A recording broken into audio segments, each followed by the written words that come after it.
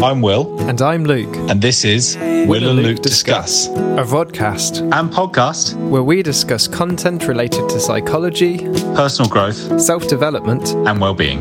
This episode, we're discussing this book Attached by Amir Levine and Rachel Heller.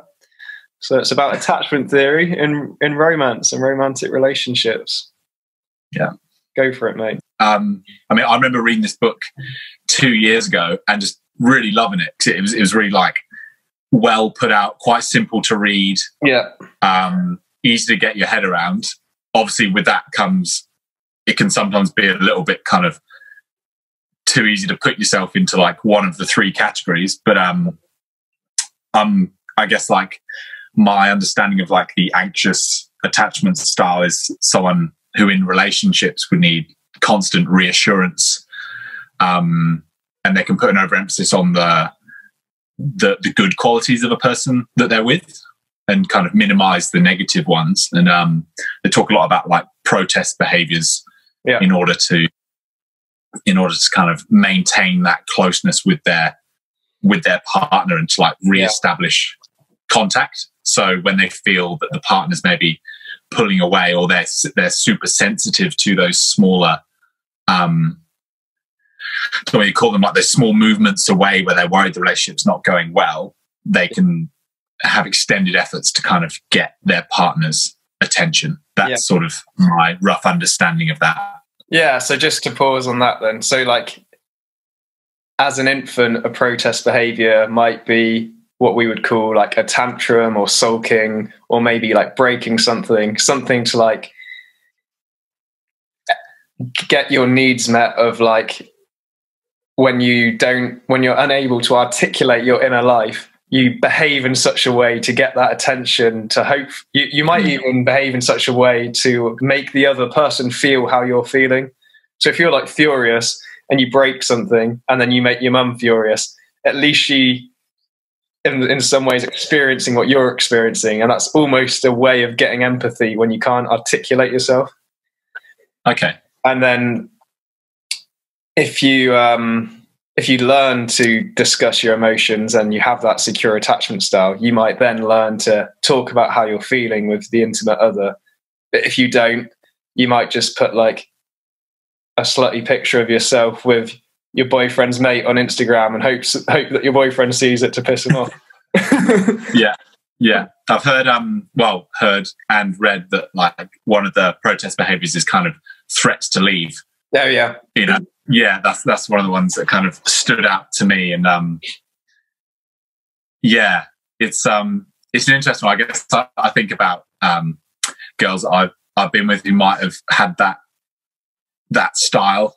And I suppose also like acknowledging myself that when I would show anxious traits as well, you know, the kind of in the general learning and the push and pull of relationships as well. It's interesting to see which of the protest behaviors we might exhibit. I guess I'm thinking what would kind of lead to someone kind of staying in an anxious attachment style. So like at a young age, it's obviously been developed with their relationship with the parent, but how is that like reinforced in say teenage years or through like bad relationships and things?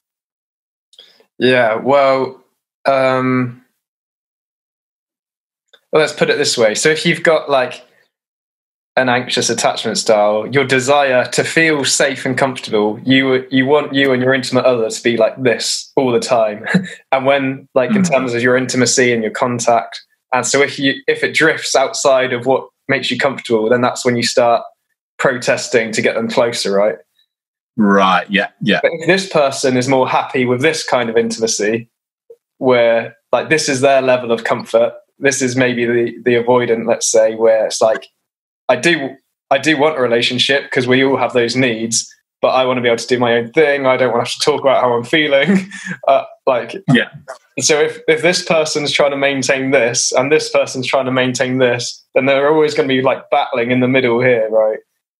And so that was my first thought to your question, is like an anxious someone with a typically anxious attachment style will maintain that anxiety if they constantly are with people who are comfortable with less intimacy than they are.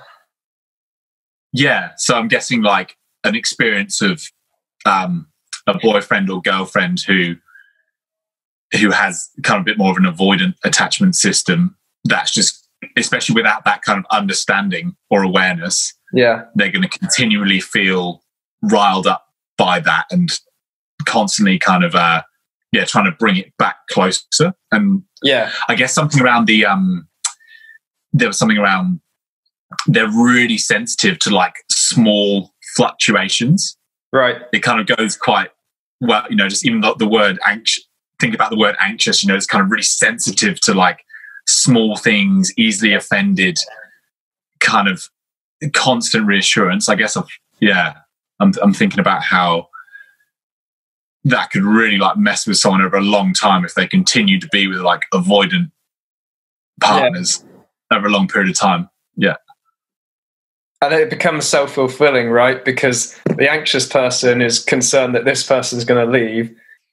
So they keep doing their protest behaviors to keep them closer. But because this person's really uncomfortable and feels trapped when they're this close, those protest behaviors to get them to stay actually ends up pushing them away completely. So, and then if you have a few relationships like that, then you're going to be like, why does this always happen to me? Everyone always leaves me. Like, no wonder I need to be anxious in relationships. And rather than like communicating their need for reassurance and closeness, I suppose, until that's kind of communicated. Yeah, so that's kind of like, that's like the last chapter of the book, right? Pretty much like most of the book, it starts with like just explaining attachment theory in general. And then it digs into like the three styles, and what your style might be. So it's like a self-help book, right? It's specifically asking you, the reader, to reflect on all this. So it's like, what's my style? If I've got a partner or if I'm looking at my ex-partner, what's their style? How does that play out in everyday life, depending on what style you have? And how does it play out in your relationships? And it's not right until the end where it actually gives some sort of like what to do about all this mess. And that's when it talks about things like the guide to breaking up, the guide to effective communication, which is just what you were talking about. And that's pretty much it. Like their main advice after this whole book is like, communicate how you're feeling accurately. And if you need space, ask for space. If you need reassurance, ask for reassurance. There's a few more, I guess we'll get onto it. There's a few specific to the avoidant attachment style that I've kind of just put a little little kind of tab in the book just to read out. I thought they were quite interesting. I'm aware the conversation could go quite heavy on the avoidance side because why's that, mate? potentially some styles identified. Yeah, we might be a bit biased. We should have brought bring someone who's avoidant. I suppose I guess I don't want to kind of just move on to secure quickly and then move on to the other one, or just kind of like touch base on all three of them and then kind of you gave a nice description of anxious. Do you want to carry on? Yeah. Okay. Yeah. So I guess secure, just a couple of notes written down. Like in my head, I find these people like annoying because I'm jealous of how like calm and relaxed they are with conflict. Like, it's sort of like no security, mate. Yeah, I know. Yeah, it's ridiculous. I think of I just think like our friend Arthur when this comes up, just totally present, okay with whatever comes. But yeah, I guess the main points are like they're okay with arguments, they're flexible to change. Around communication, they don't expect the other partner to know how they're feeling or what their needs are. Oh, that's a big one. Yeah. That's a big one. Yeah, I think about that with especially with like avoidance, kind of looking for reasons why they shouldn't be with someone. They're just kind of expecting them. Well, if they don't understand me, then they're not the one or whatever, which we'll get on to. And then there's no game. Expecting that their partner should know how they feel, what they want, and how to behave in such a way that like meets their needs without them having to communicate any of it. Exactly. Yeah, it's kind of they're all just like annoyingly obvious things that it's almost like if everyone communicated like that, it'd be great. But, yeah. And just a couple of things like that they like forgive quickly, which is good. They're not like holding on to resentments. There's something around like anxious styles, around people with anxious attachment. They like to keep score.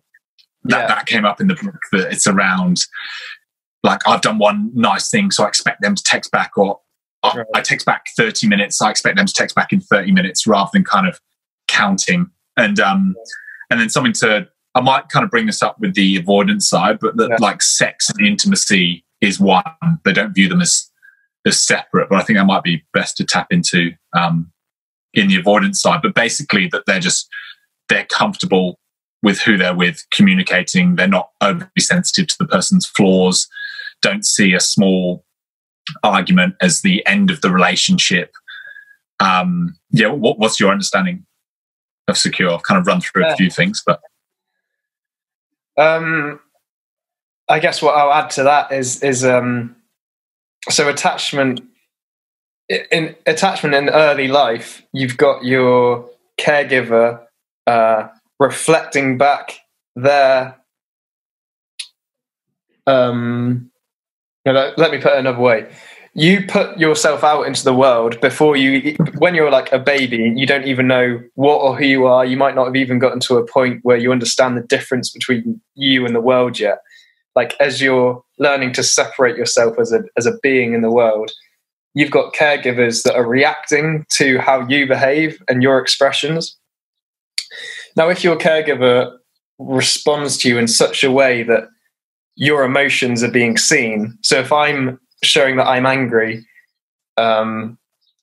if that's reflected back to me, oh, you must be furious right now, then like I learn who I am. Like, rather than like disowning those emotions or not knowing I have them or repressing them because they're met with scorn or like they're ignored or something, because they're reflected back at me, I can internalize that, and that's how I build a schema of who I am. So that's a long way round of saying that for someone who ends up secure and who has an accurate reflection of who they are, and they're treated in such a way that they feel they're sort of unconsciously, they assume that they have value and that they're worthy just to be in the world. So I would also add like a sort of, I don't even want to say high self-esteem, because self-esteem implies that you think about yourself a lot. It's just there's just an unconscious assumption that you're okay, that you have value, that there's nothing wrong with you, that kind of thing. And what about what about their like judgment of other people, that they see other people as, I'm just trying to think, if the other person does wrong by them or is rude or angry towards them, are they able to kind of depersonalize it? How is that learned over like at a young age? Is it around the I'm okay, you're okay sort of thing? Just because there's a disagreement doesn't mean that I'm not in. There's not something wrong with me. If you have an insecurity that you're not okay, or that I'm unlovable or worthless, or like people are going to leave me. If you have these beliefs deep in the back of your mind, then that's the filter through which you interpret other people's behavior. So someone might roll their eyes at you because they're frustrated. Maybe if you're secure enough, you don't take it personally. You recognize the other person might be rude and annoying, and you might feel a bit frustrated, but you won't think like that their eye rolling says something about the worth of who I am. Okay. And if you do interpret it like that, does that lead to a more avoidant? You're going to be filled with shame. Oh, sorry, what was that? If you did feel that something's inherently wrong with you, when someone to say was like roll their eyes, you take it deeply personally. Yeah. How would you expect someone to kind of react if that was reinforced throughout their childhood? I think so typically it's the anxious style who would take it really personally and think, oh, I'm an awful person, or like, yeah, take it on them. Then typically the avoidant style would put it on the other person, like just give them. Yeah. Like the secure person might think, oh, they're having a bad day, whereas the avoidant might think like, they're evil or a knob. Like that, just like the blanket. I write them off. They're not okay, but I am. So it's like quite black and white. Yeah, I guess I think as well with the avoidant that is kind of they're actually quite scared of rejection. They're like deeply fearful of kind of any slights towards them.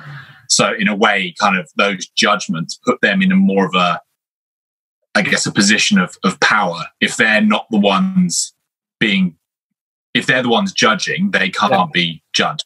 That's how I think about it. It's kind of like that with bullies, like as long as you're bullying, you can't be bullied. Yeah. But like, it doesn't actually change how you feel inside about yourself. You may still feel deeply insecure, but that's your way of reacting to the world. Yeah. If someone more intimate were to reject or abandon them, then the avoidant person would still feel deeply hurt and probably take it personally. But like as a first response, it would be to like you say, put the other person in a lower position. Because if you're worthless, then your rejection of me is irrelevant, right? Because you're nothing. So what you do or say doesn't matter. Yeah. Whereas with the anxious, it might be the other way around, where it's like, well, if I'm worthless, then any eye roll or negative emotion I see says something about who I am. Mm. I'm interested how when a person with an avoidant attachment styles life like breaks down, or they're faced with major life events, how they do kind of revert to some quite anxious behaviors. That's something I've never quite got my head around, that when everything kind of comes to the surface, actually, they may be the avoidant person may be in a relationship that they've kind of always got one foot out the door with, and they're kind of not wanting to commit, they're fearing intimacy, they're feeling trapped, wanting to maintain their distance. But when that relationship breaks up, they can kind of want it back again, and kind of show like anxious behaviors of kind of trying to bring the person back in, reconnect. Like that's one part of this book that I guess I never was able to kind of get my head around, is that why, if someone's always like this, why is it when things break down, it's like they almost become anxious again? Or they become anxious. Yeah. And then when they're back together, they want to break up again, and then they want to get back together again. So it's because, so if this is the level of intimacy I'm comfortable with, then I still get anxious if this becomes this, right?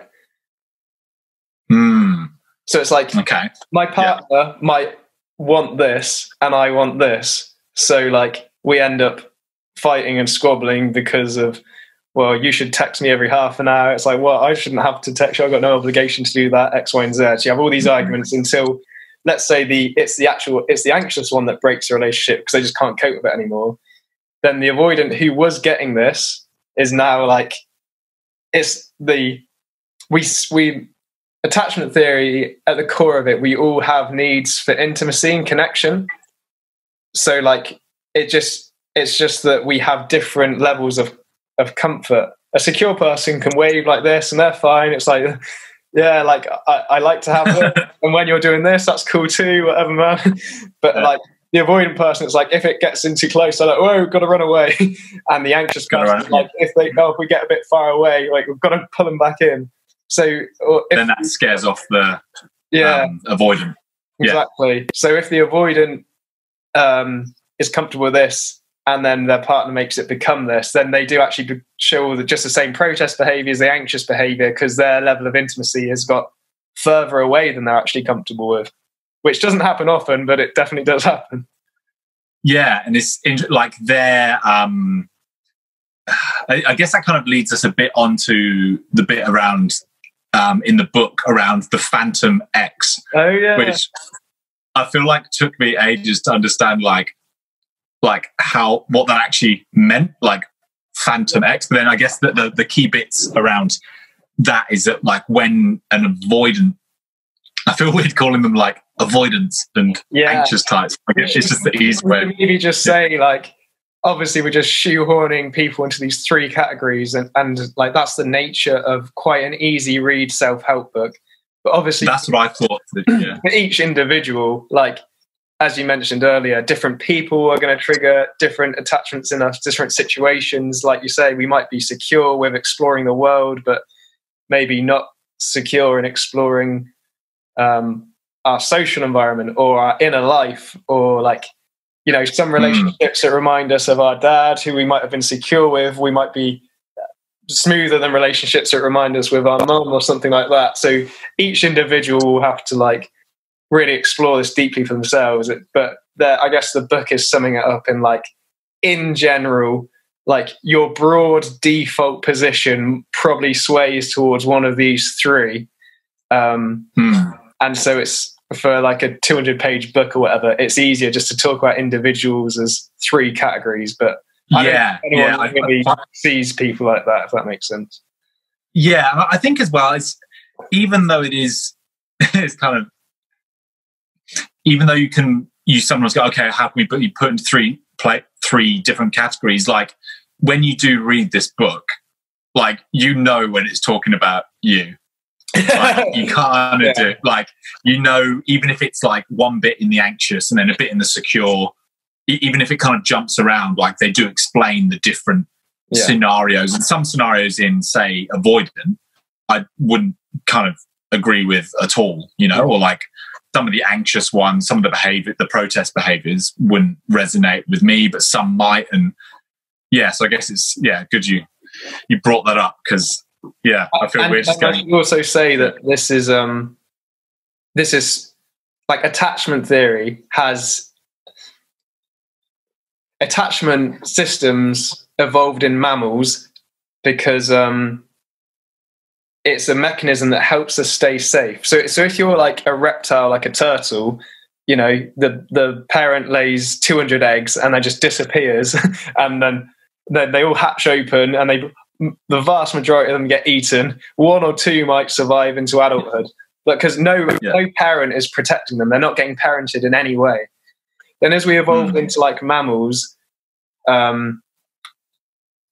we start seeing this different strategy of reproduction, where rather than having like 300 kids and just hope that one survives, you have like 3 or 4 or 5, and you like look after them, you nurse them all, you keep them in your nest, you keep them protected, and it's that which is where this attachment system evolved to. So like mum actually gives a shit about us and we give a shit about mum, and like that emotional bond is what keeps us protected. Now you go all the way up to human beings, and like we are ridiculously dependent. Like, you know, we're not adults, at least legally, until we're 18. Our brain isn't fully maturated until like 25.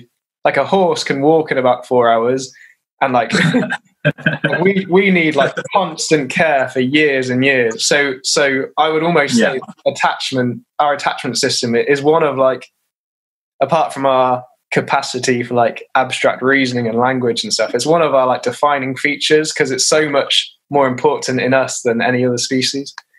I guess I'm summing that up to say that like this book is specific to your attachment system within romance, but your attachment system plays out in all your areas of life. So I just want to say that this isn't just a book on attachment theory in general in your life, it's attachment theory in your romantic relationships. Yeah, I could see how we could always get like carried away with it when we're talking about like getting lost in the woods. Yeah, like it almost applies to that. Yeah, I'm glad we kind of brought it back to that. It's something I read as well was around I guess with avoidant children. Yeah, is around like they learn to self-soothe. Yeah, like they learn to kind of look after themselves because their emotional needs aren't either mirrored by their primary caregiver, or they've kind of got inconsistent mirroring going on in their life. And I think when I think about that, I don't necessarily feel like these styles develop just with the parents. No. And like your primary caregiver, it can develop just in like the teenage years, or the friends you grew up with, or life experience that you've had. Like at different points in people's lives, people may have to be more independent than others. They might be kind of, the child might end up being the primary caregiver for the family member, or they might have a relationship that was so controlling that when they leave, they decide that they need to be entirely independent and they're fully reliant for their well-being and soothing themselves when things don't go well. Yeah. But the note I made on this with avoidant children was like they minimize their emotional needs. They start to not be as expressive emotionally, and kind of disconnect from their body in that sense, because their needs aren't being met. So it's kind of easy to see how like later in life the avoidant traits of not being able to kind of express their feelings as well, not finding intimacy difficult, that sort of thing, and being very independent or kind of self-reliant, which the book does separate the difference between the two. But I guess I just think about that, like growing up, if your needs weren't met consistently, or your friendships or your early relationships weren't consistent, that can lead to kind of someone breaking away and being like, well, fuck it, if I'm not being reflected properly, or people aren't responding to me in the way I'm putting myself out in the world, I'm going to run this world alone, and that's what I say in the book. Like the first bit is like the lone traveler. We think about the lone traveler as the kind of quite like a romantic idea, but in the end of the story, the guy goes into the wilderness and says, I don't need your help getting a horse or food or anything like that. His last letter in the journal is that like we need human beings to share life with and to enjoy life with, and that's where kind of the story of the avoidant becomes quite sad, because they can become very I know I'm going on here a bit, but like they can become very self-reliant and very independent, and probably do quite a lot of very interesting things in their life and meet some incredible people in their relationships, but they're unable to kind of fully connect because of their early experiences. And I guess I find that quite sad. Or maybe to connect, but then to not sustain the relationship. So like you might find a connection, but then when you realize that it's got quite deep, it like triggers a strategy to then run off, right? Like they also point out in the book that these this like romantic view you just painted is like almost quite promoted.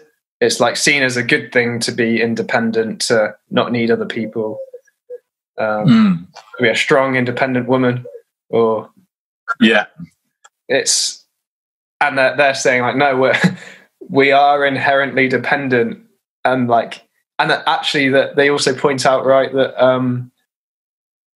that recognition and almost acceptance of your dependence and finding someone who you can be like mutually interdependent with actually has you feeling a lot more confident and able to explore the world from, because you've got that secure base. And almost the reverse, what you think might happen, is that actually being dependent on someone in a mutual way can make you more independent in terms of the rest of your life. It is seen as a bit of a weakness, isn't it, to like rely on people. And I suppose I think of people I know who've been in relationships where I guess they've shown maybe a bit of, whether it's codependency or they're just like totally obsessed and immersed and they spend a lot of time with each other and they kind of can't imagine their lives without each other. And then they kind of break up and then they feel like they're kind of nothing again. They're nothing without that other person's identity. And I suppose like that's seen as weakness, I suppose. Yeah, so that's a Yeah. good point. So maybe if you get two anxious people together, then they just cut off all their friends and like hide in a house together, then Yeah. maybe that isn't beneficial for their long-term fulfillment and happiness and all that. So no, that like I think that societal view that dependence is bad, it's not completely unfounded. Like obviously, yeah, there's loads of examples of people like not leaving their family homes till like late in adulthood and stuff like that, or regretting not exploring themselves or the world enough when they were young, so I can see where dependence as a weakness I can see where it came from in valid ways. But yeah. I think there is a valid counter narrative to that, in which actually in complete independence can also leave its regrets as well of not maintaining connections and being lonely or longing for intimacy or that sort. Yeah, I was going to say, like, they kind of get to miss out on that. That's kind of the main sadness I see, is that they miss out on that kind of real intimacy that there is to offer in relationships, and they say something around like one of the traits of avoidant people is that they have a real difficulty saying like, I love you, and they kind of deflect from any closeness, even kind of walking further away from their partner, unable to hold hands, like all those sorts of traits of someone who just simply does not want to commit. Like really suppressing that desire to seek closeness, I suppose. Or that intimacy becomes a threat. So intimacy triggers their threat system, and actually it's like, if I'm too close, that's whatever it is for that person's history, I'm either going to get rejected or ignored, or it's going to hurt more, or like I lose a sense of who I am because I was too enmeshed with my other intimate relationships in childhood or something like that. Yeah. So for whatever the threat is, it's like the intimacy itself, which we need, actually becomes a source of threat. And that is really sad, because you feel like the independent person can have it all, but like they might be able to explore the world and have many relationships, but then you still miss out on a big part of life as well, like the deep, long-term intimacy. The intimacy we need becomes a source of threat. That's pretty full on. So I see. Go. Yeah. So just to add to that, so in object relations, which is a really similar theory, it was like you could see it as a precursor to attachment theory. They talked about having like, you've got these two basic needs: the need for connection or attachment in this case, and then the need for like individuation, to become yourself, that need for independence. And the secure person can balance the two, right? Because if your parents or your caregivers, like if they're overly clingy and like that helicopter mom that they're wrapping you up in cotton wool kind of thing, then if you're stuck in that, then you can't explore who you are. You're enmeshed in the relationship, and like depending on how you react to that, you either get sucked into it or you avoid it completely and run off. Break away, yeah. Or equally, and then you've got the other like side of the coin, which is just you're not seen at all.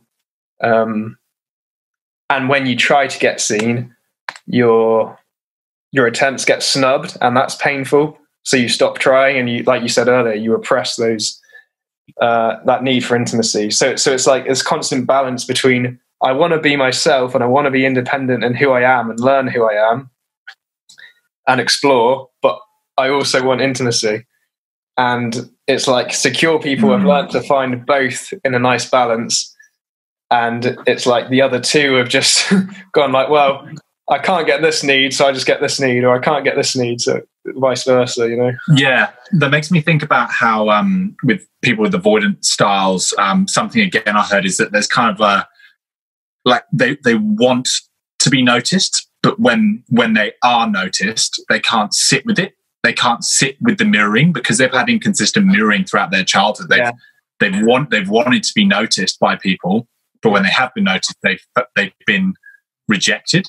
Yeah. So it's kind of that theme almost kind of replays out in their life, that when they are, you know, a trait of theirs, that when someone is loving back to them, they move away. It's just kind of the most obvious push and pull you see between wanting to be seen and loved, like those, they have intimacy needs. Yeah.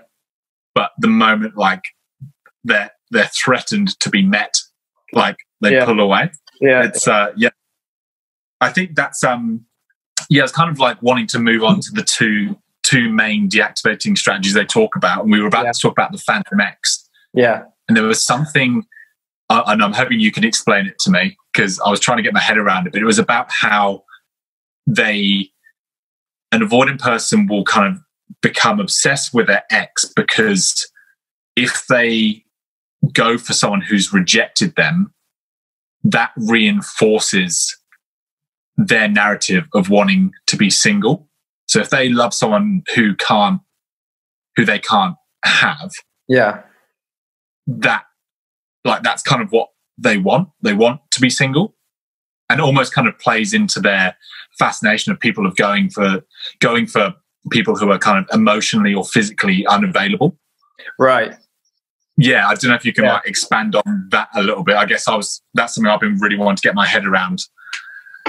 So you're saying that if I'm obsessed with someone I know is unavailable, then I can almost have my cake and eat it too. Like I can guarantee that I won't get too close to anyone because the person I'm close to is unavailable to me. So it's kind of like I've almost learned my chemistry, like through my attachment system, my chemistry has now become attached to people I know I can't attain. Is that what you're saying? Yeah. And there's a quote in the book that I found like really interesting, and it's like avoidant people fall in love easily with people who give them enough room to fantasize. Right.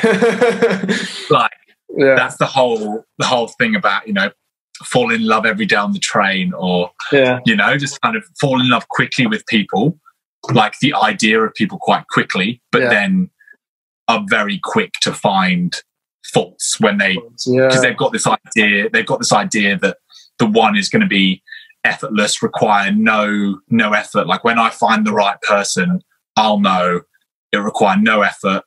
Yeah. And I guess it's natural. But then what often happens is they kind of find this dream partner, but then quickly they realize that they become human and they're in the real world, and that this person isn't perfect, and this requires work and communication. And they have needs of their own. They have needs of their own, exactly. Yeah, so I guess that is.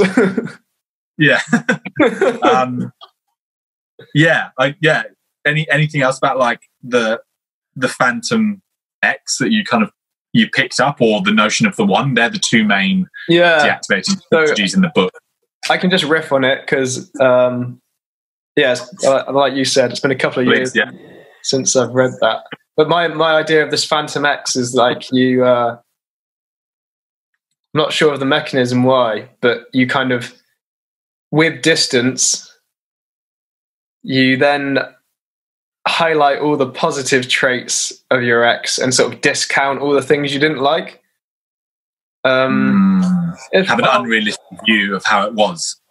What it might be then is that, so if you're wanting this, then if you break up for whatever reason, then suddenly you haven't even got this level of intimacy anymore because you're just apart. So maybe once you're apart, your attachment system is then free to long again and to crave that intimacy which is now missing. Because like I highlighted before, it's like we still all have intimacy needs. It's not that avoidant people don't have them.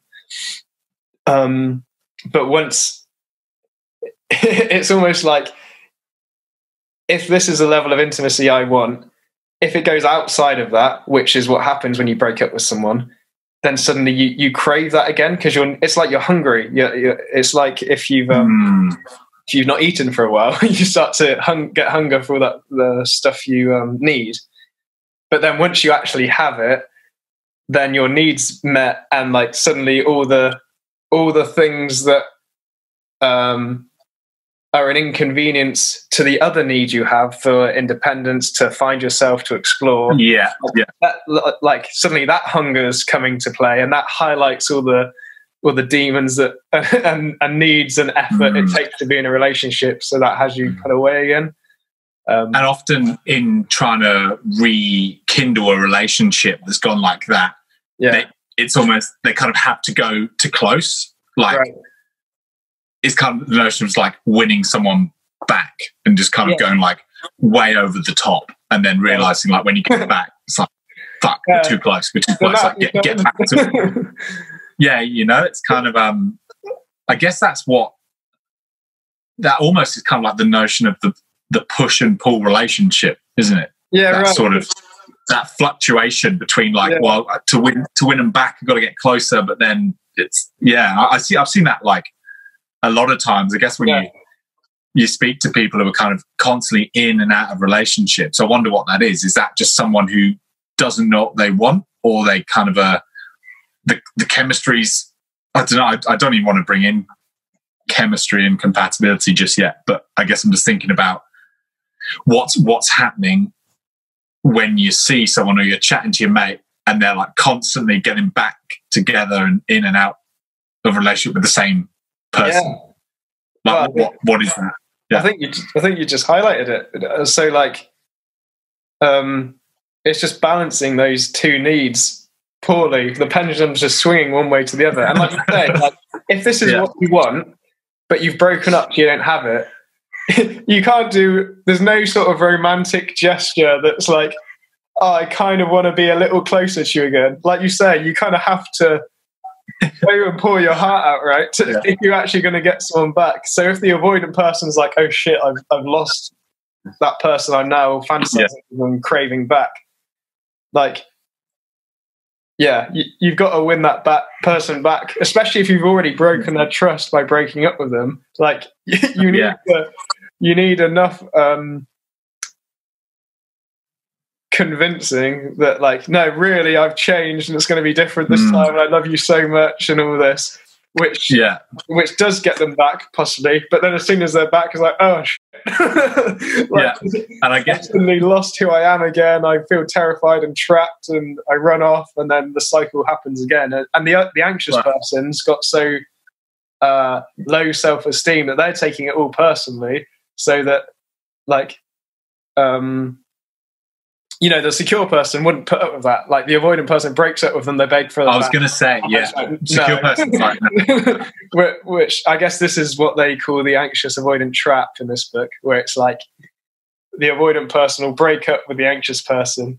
The anxious person also is craving them back. So now neither of their intimacy needs are getting back. So when they start begging for each other back, of course they're both going to say yes, and then it's then the avoidant wants to break up again, and it's there's a quote in the book I wrote down, is that the avoidant types feel self-reliant only to the extent that their partner is needy and incapable, which sounds pretty raw. Hey, like, you think about how someone with that style is kind of that they want to be wanted, but they don't want the intimacy.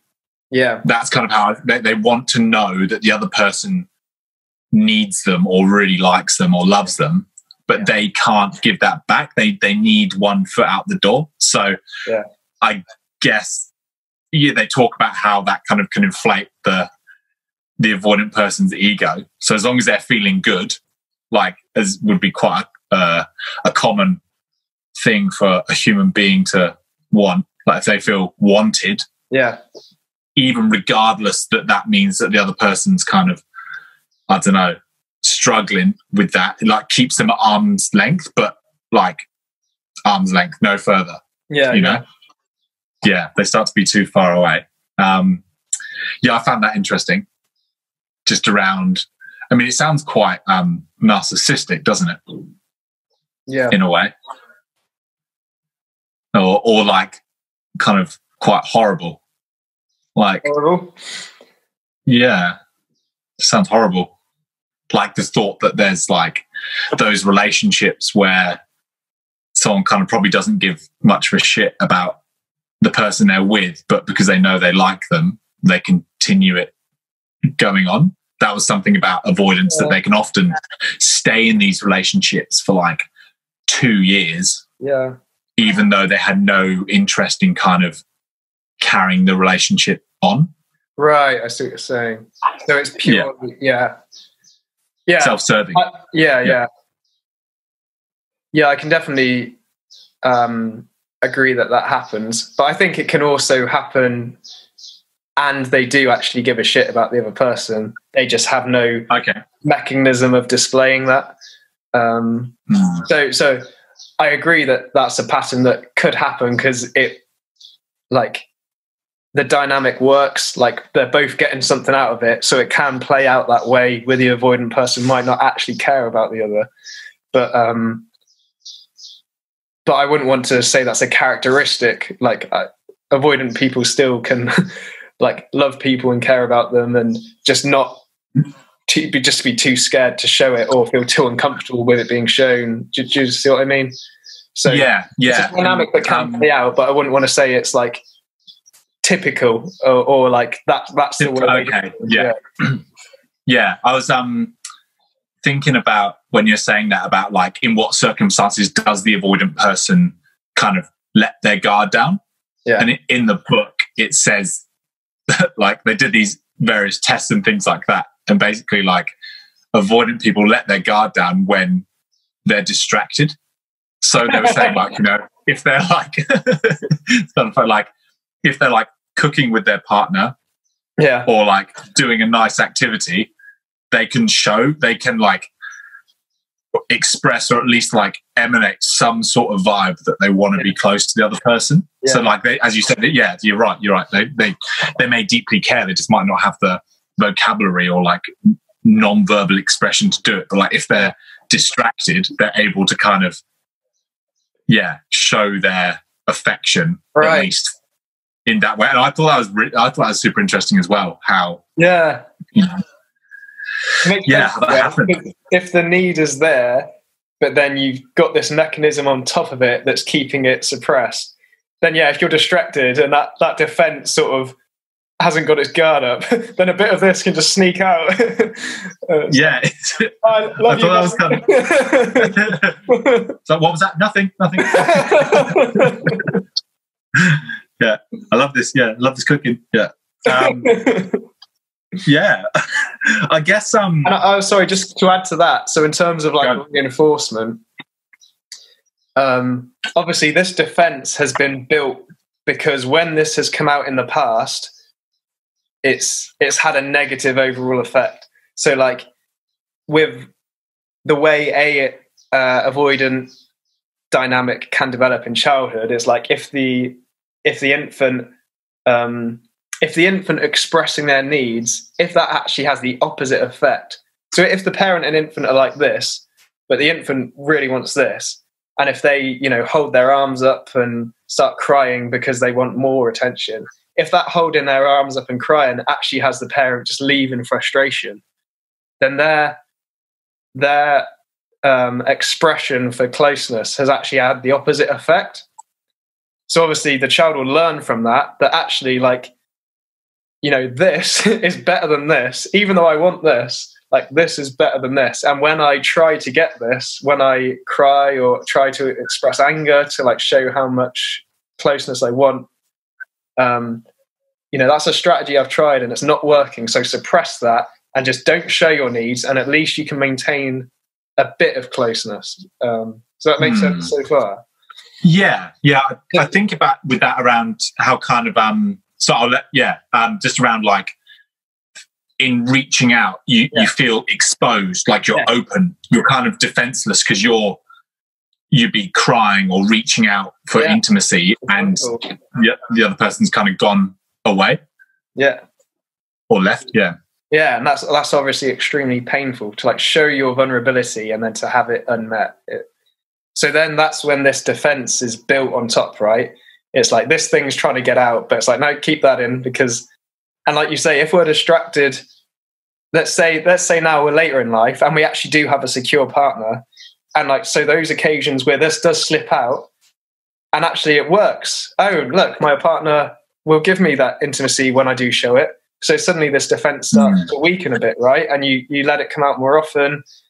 And then I've got a partner who can like give me that intimacy when I want it without enmeshing me, and it's still allowing me that space. Suddenly that's how this idea of earned security can come about. And the person who was more avoidant can learn to become more secure when they're with a secure partner who is flexible in meeting their needs. And someone who's able to kind of point out their behaviors in a way that's kind of sensitive and supporting. Because like people with an avoidant style are like very sensitive to criticism and very like they'll deflect a lot. So if something's going wrong in the relationship, they'll often kind of blame the other person. So I imagine if an avoidant person was with a secure partner who was incredibly supportive, calm, kind, patient, forgiving, like giving them room to kind of express themselves, maybe in a bit of a muddled way to start with, but kind of maybe judging the intention and not the kind of final behavior, I suppose. Yeah. Have you ever come across nonviolent communication? I haven't read anything specifically on that. I guess the words kind of imply something, but I'm not sure anything about that. So, it's a style of communication which, in terms of the listening side of things, because obviously communication is about expressing yourself, but also listening to the other. You just highlighted like part of their strategy, which is like, don't listen. It's almost like listen to the person's like suffering and needs underneath the words that they're actually using. Because like, if someone says like, I don't know, I hate you, and you always leave the washing out, like there's more going on than that, and that you can probably hear that there's if you kind of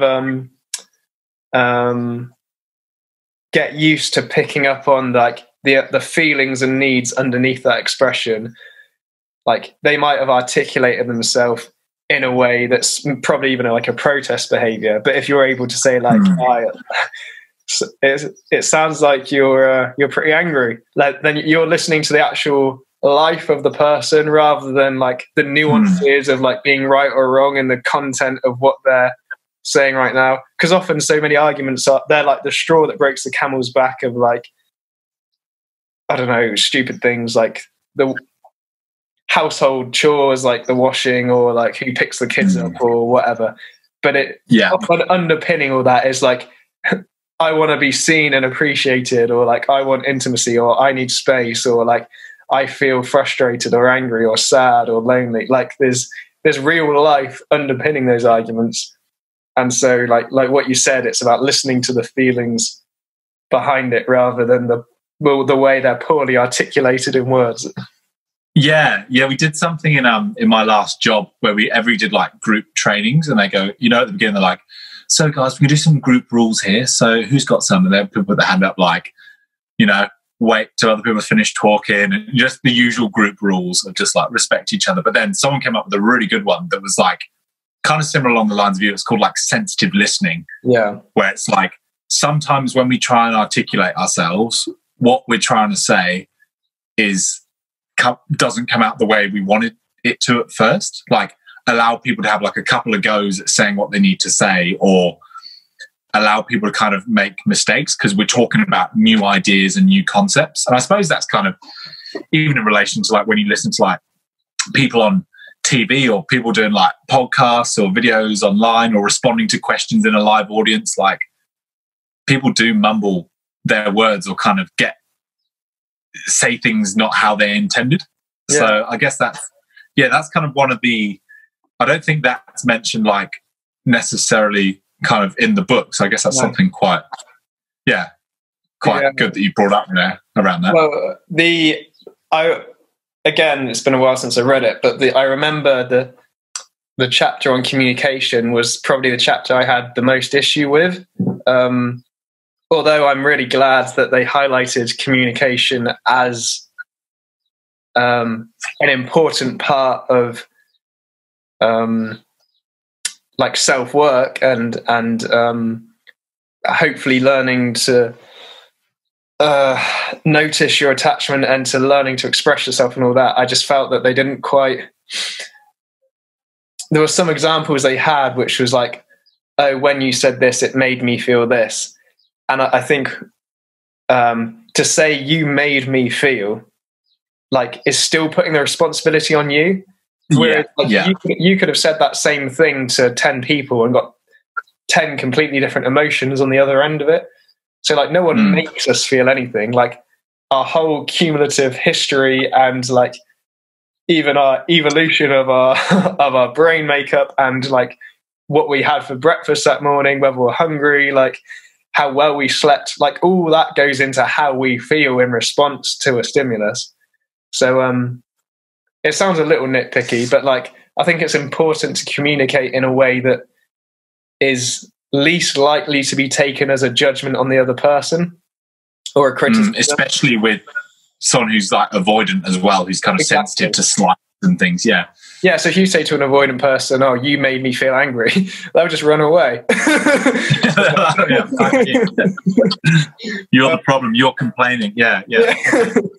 So there was, although I liked that they highlighted communication as an important part of attachment in romance, I think my advice to anyone would be like, look up nonviolent communication. Like they've got it nailed in terms of like expressing your, when you communicate about, you're talking about observations which are just facts. So when you said, pick up the washing, like if you did actually use those words, pick up the washing, then that's just a true thing that happened. I'm not guessing your judgments. I'm not guessing how you felt. I'm not predicting the future. Like I can make observations about facts. It's like when you said X, I felt angry. That's also true because if I did feel angry, then that's just true. And but then you can also end it with a sort of tentativeness. Like you can almost say like, I'm not saying it's a criticism, it's your fault. I'm just sharing my experience. It could be a problem with me. I'm just hoping we can like work this out because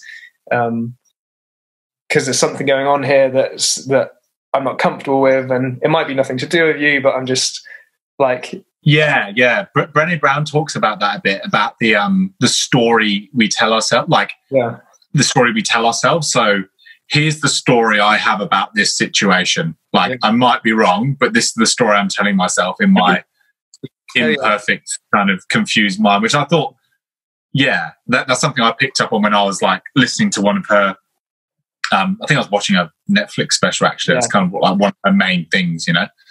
And you're right. It's interesting, the bit around kind of the way something is said can be interpreted in so many different ways. Like I remember telling you a story not long ago about how I was feeling quite like anxious about, because I made a joke in a car full of people at my new job, and like one of the people in the car basically just made like a comment saying like, kind of insinuating like, if you find that funny and that's the way you are, then you shouldn't be a social worker. Yeah. And in my head, I was like, what, like putting the issue on her, going like, well, like she's made me feel like I'm stupid, embarrassing me, exposed, and that sort of thing. Whereas like you told me, like, oh, if everyone in the car laughed, you'd be like ringing me up, telling me like how funny you were, and there's like a whole car of people just laughed at your joke. Yeah, Like it's actually like fascinating to think about how like people across these three different styles could interpret something you say very, very differently. Yeah.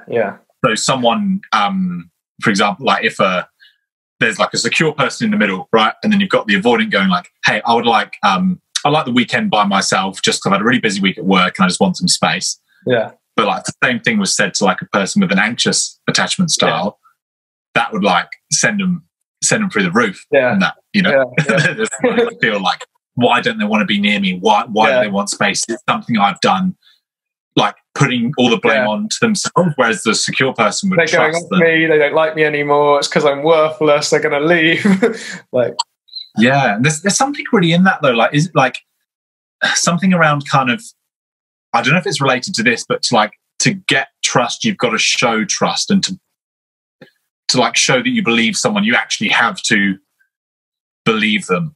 I suppose. I guess I'm thinking a bit about what you said around Nathaniel Branden's 6 steps to self-esteem? 6 pillars of self-esteem.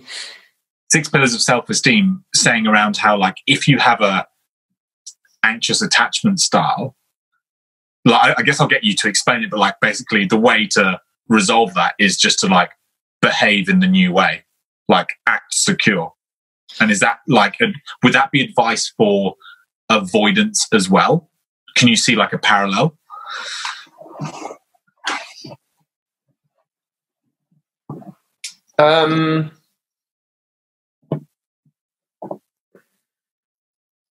So I'm just trying to marry up all these different concepts.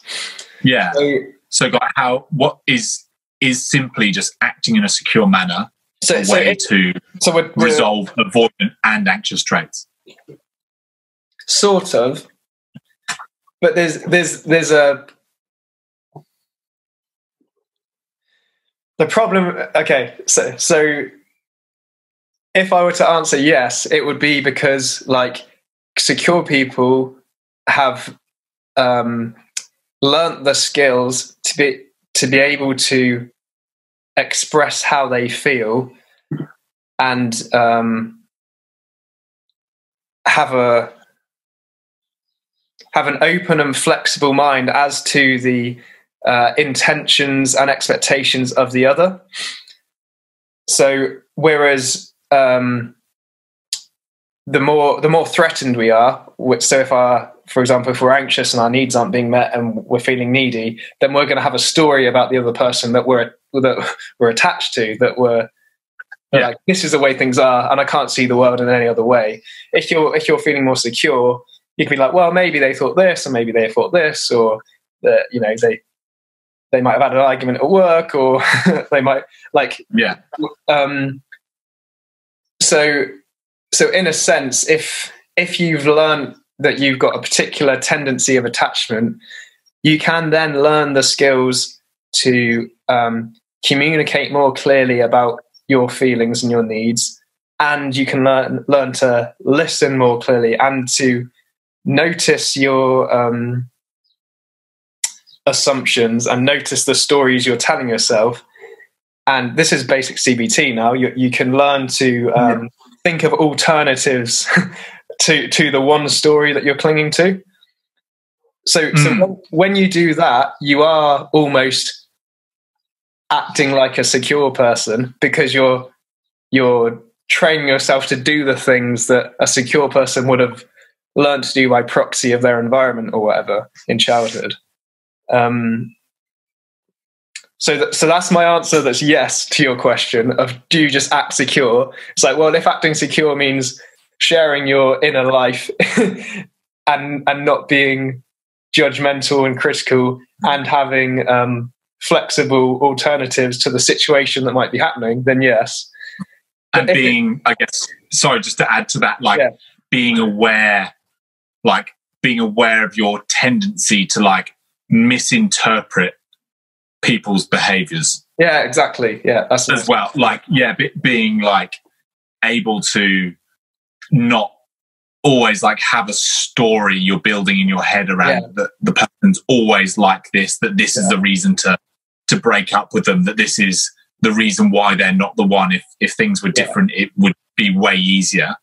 Like that's kind of a narrative and a story that I imagine an avoidant person would like be continuing to tell themselves. Yeah. And like the more you learn about yourself, it's like, well, this could be happening, but given that I've had this same story 10 times with like 10 other women, it could be me. Like, so yeah, no, definitely. Like checking, learning your patterns, learning the stories you tell yourselves, and when they occur, just holding them with a little bit more doubt and like thinking what alternatives might be. So yeah, there's that. So but then I would say on the flip side, the danger in just saying like, well, just act secure, that could be interpreted as like, for example, for an anxious person, it could be interpreted as, well, just suppress your needs and like don't pretend you don't care as much as you do. Yeah. Which could come across as acting secure if you pulled it off, but you wouldn't be able to last very long. Eventually you'd blow, right? Does that make sense? Like why I was like hesitant to just say yes to that? Like, yeah. Well, because there's kind of, I guess I asked it in a way that I'm kind of asking from two sides, aren't I? I'm asking like, what's good for the anxious person? What's good for the secure person? I guess it's good to know. I guess I'm just wondering, kind of going back to it around in how the other person in the relationship would react. So let's say the anxious person has been told that the partner wants a weekend to themselves, so they might just kind of go stay at the mum's place down the road or something. Yeah. Like, for them, is it better to kind of go, not lie, but just kind of allow them to have the space they need without the protest behaviors? We're presuming yes, not to just like there's a better way of communicating than your protest behaviors. That's basically what I'm right. Yeah. So you can, it's not like, do I just hide it or do I do protest behaviors? There's like a middle ground. Like you can still express yourself without. So a protest behavior might be like, fine, packing your bags and storming out the house. Like, but just suppressing that might be sort of similar. But like, yeah, that's fine with me. But like, it's not. Inside. So it's like, I guess to model a sort of more helpful response might be like, okay, I can hear that you have some need for privacy. I'm noticing my pattern to take that as you pushing me away, or like to interpret that as like you perhaps wanting to leave me. I'm just flagging that because I know that's a story I have, and can I just check that out with you? It's like, oh, absolutely not, honey. Like, I really want to be with you. I just need a bit of privacy. I was like, okay, well, thanks. I just needed to check that one out. And what they said in the book, they're kind of like ask for what you need. So sort of, I would like you just to send me a text on the Saturday morning and the Saturday night, just to let me know that we're cool and that you don't hate me and we're not breaking up. But like, even though it can sound quite demanding, it's almost like if you're clear with that in your needs, then hopefully over time, the anxious person might start to feel secure. That like when their partner says that they love them, but they need a weekend away. They believe that because history's told them that when they go away, they still do love them or provide some form of intimacy kind of connection. Yeah. And they can take that at face value rather than telling themselves stories about it. And so basically you've got two people with two needs that are sort of in conflict. So now it's a negotiation of, like you say, how to help both people get their needs met. And in nonviolent communication, Marshall Rosenberg, who pioneered it, would say like, it's possible for all of us to get all our needs met simultaneously. But he also said, but it might not always be from the person you want it from. So like, so in terms of balancing that scenario, it's like you gave a good example of, okay, well, I would find that difficult, but I also respect your needs. So yeah, maybe a text that morning would help, or something like that. And maybe we can like brainstorm something I can do that weekend. Maybe I go out with my guy friends and my girlfriends or whatever. Or maybe, actually, like you want some space here and that's really uncomfortable for me. But actually, in a few days' time, the guys run about going to this weekend trip here. So like, how would you feel about just delaying this need you have for a few days? Because I know in a few more days I will have that space to give to you then. Is that, do you see what I mean? So it just becomes a reassurance is that they will get the kind of the intimacy that they're asking for, or they need almost. I've got a couple of points I was interested in covering. The first one was around like, why do avoidant types find secure people such a challenge, and what could an avoidant person do to maintain a relationship with a secure person? Because the book's saying, like in its strategy, like 8 things you can do to stop pushing love away and stuff. What one of them is find a secure partner, and it seems like that is the most challenging thing for an avoidant, because as we've kind of established, that they get their kind of needs met by having someone who is able to kind of put up with them having one foot out the door. Kind of the aggressive quote around, they're only self-reliant when the anxious person feels like shit, whatever. Like it's a bit much, but like, I guess, so 2 parts to the question: why is it good for an avoidant person to be with a secure person, and what can they do to maintain that relationship? So at the start of the book, they talked about like research they'd done in which people, it was something like 75% of people will just maintain that, you know, they'll be through their genes and their upbringing will be sort of shaped into this attachment style pretty early on, and then that will just be the style they have that's predominant for the rest of their life. And then there was like 25% who it would shift through their life experience. And so what they're saying is like, how can we kind of more consciously increase that number? Because the research they'd done was on people who wouldn't have known anything about attachment theory. It just happened spontaneously through relationships they'd had in life. So obviously, if you learn this stuff and you learn it about yourself, that's like already like a massive bit of self-knowledge you can use to help increase this 25%, right? To be like, if more and more of us knew our patterns in relationship, and it's still difficult and it's still challenging, but we can learn to be more secure by like testing our behaviors and noticing the partners we're attracted to. So like noticing when for an avoidant, noticing when you're using a deactivating strategy, like maybe when you catch yourself being like overly critical of your partner, or maybe like casting too harsh a judgment, or kind of totalizing their behavior as a reason why the relationship won't work. I suppose as an example. So you're saying like it starts with kind of awareness of your deactivating strategies.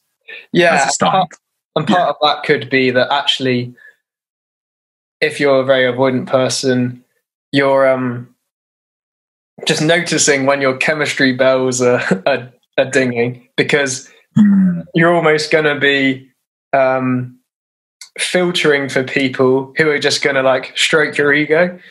So it's like, Yeah. Is this the bit where it's like if the chemistry's high, your attachment system's getting fired up? Is that? Yeah. Have I just summarized it too quickly? Yeah. No, it's a good. I'm that kind of person who's always looking for like the minutiae and the details and the caveats. But yeah, basically, like if your chemistry is very quickly triggered, it could be a sign that like you've just found someone who's gonna like play your sort of childhood shit out for you. Yeah. They meet that need immediately. Like, So I guess for the avoidant person, it's noticing when someone is, when they sort of seem to tickle the boxes, but for some reason you don't feel that like chemistry. It maybe give them a chance. Like, I don't know, I'm thinking off the top of my head, but like maybe not just dismiss people because you're not immediately like you get your butterflies because of them, because maybe those butterflies are just like you say, like someone at the moment filling that fantasy you have, that Phantom X. Whereas you could allow, is it Marino who talks about roles and sort of like allow the person's roles to kind of appear. So if you're with them for a longer amount of time, you get a chance to kind of see if you're more compatible rather than just relying on chemistry. I suppose. So that would be one sort of way, I guess, of an avoidant finding a secure person is not just to write people off if you don't feel immediate chemistry. Yeah. Allow it to build, be like practice some patience, things like that. Yeah. Okay. I guess it's potentially, like you have if you're with someone who's sort of comfortable in their own skin, that could be quite difficult for an avoidant person. That was my like. Why are secure people such a challenge to avoidance? Like, well, I think because they're independent, they don't need their insecurities, right? Sorry, what was that? I spoke over you. What was that? It highlights their insecurities. So if I can see that, like, because like we said quite a while ago now, it's like on the surface, avoidant people will tend to have that kind of "I'm okay, you're not okay" position, where it's like they sort of like boost themselves, and if there's conflict, the other person's wrong and bad. as a defense mechanism when they're actually quite fragile. Right. Whereas, because deep down, like they might have sort of a surface confidence, but like deeper down, there's more insecurity of like, could someone really love me? The book says like there's a deep rooted aloneness. Right. So, yeah. Which is pretty like three pretty like strong words. Yeah. And so like someone who's more clingy, although eventually the avoidant will want to just leave them, like initially that strokes kind of the surface ego. They're like, it bolsters the defense of the "I'm okay" position. Like, you're less than me, I'm more than you. Whereas like if the secure person's just constantly reflecting back that we're more like equals, then that they're okay off doing their own thing, that could be potentially quite that they're okay without them. They don't need they're not I think that's something that's quite threatening, because it doesn't allow the avoidant person to kind of maintain a level of control on the relationship, that kind of things will be on their terms. Like, it's a lot more, I suppose you could say it's a lot more like fragile. Like it could end. You know? Whereas like in an anxious avoidant relationship, it's kind of, I believe from what I've learned, that there's like a sense that it will only end when the avoidant says so.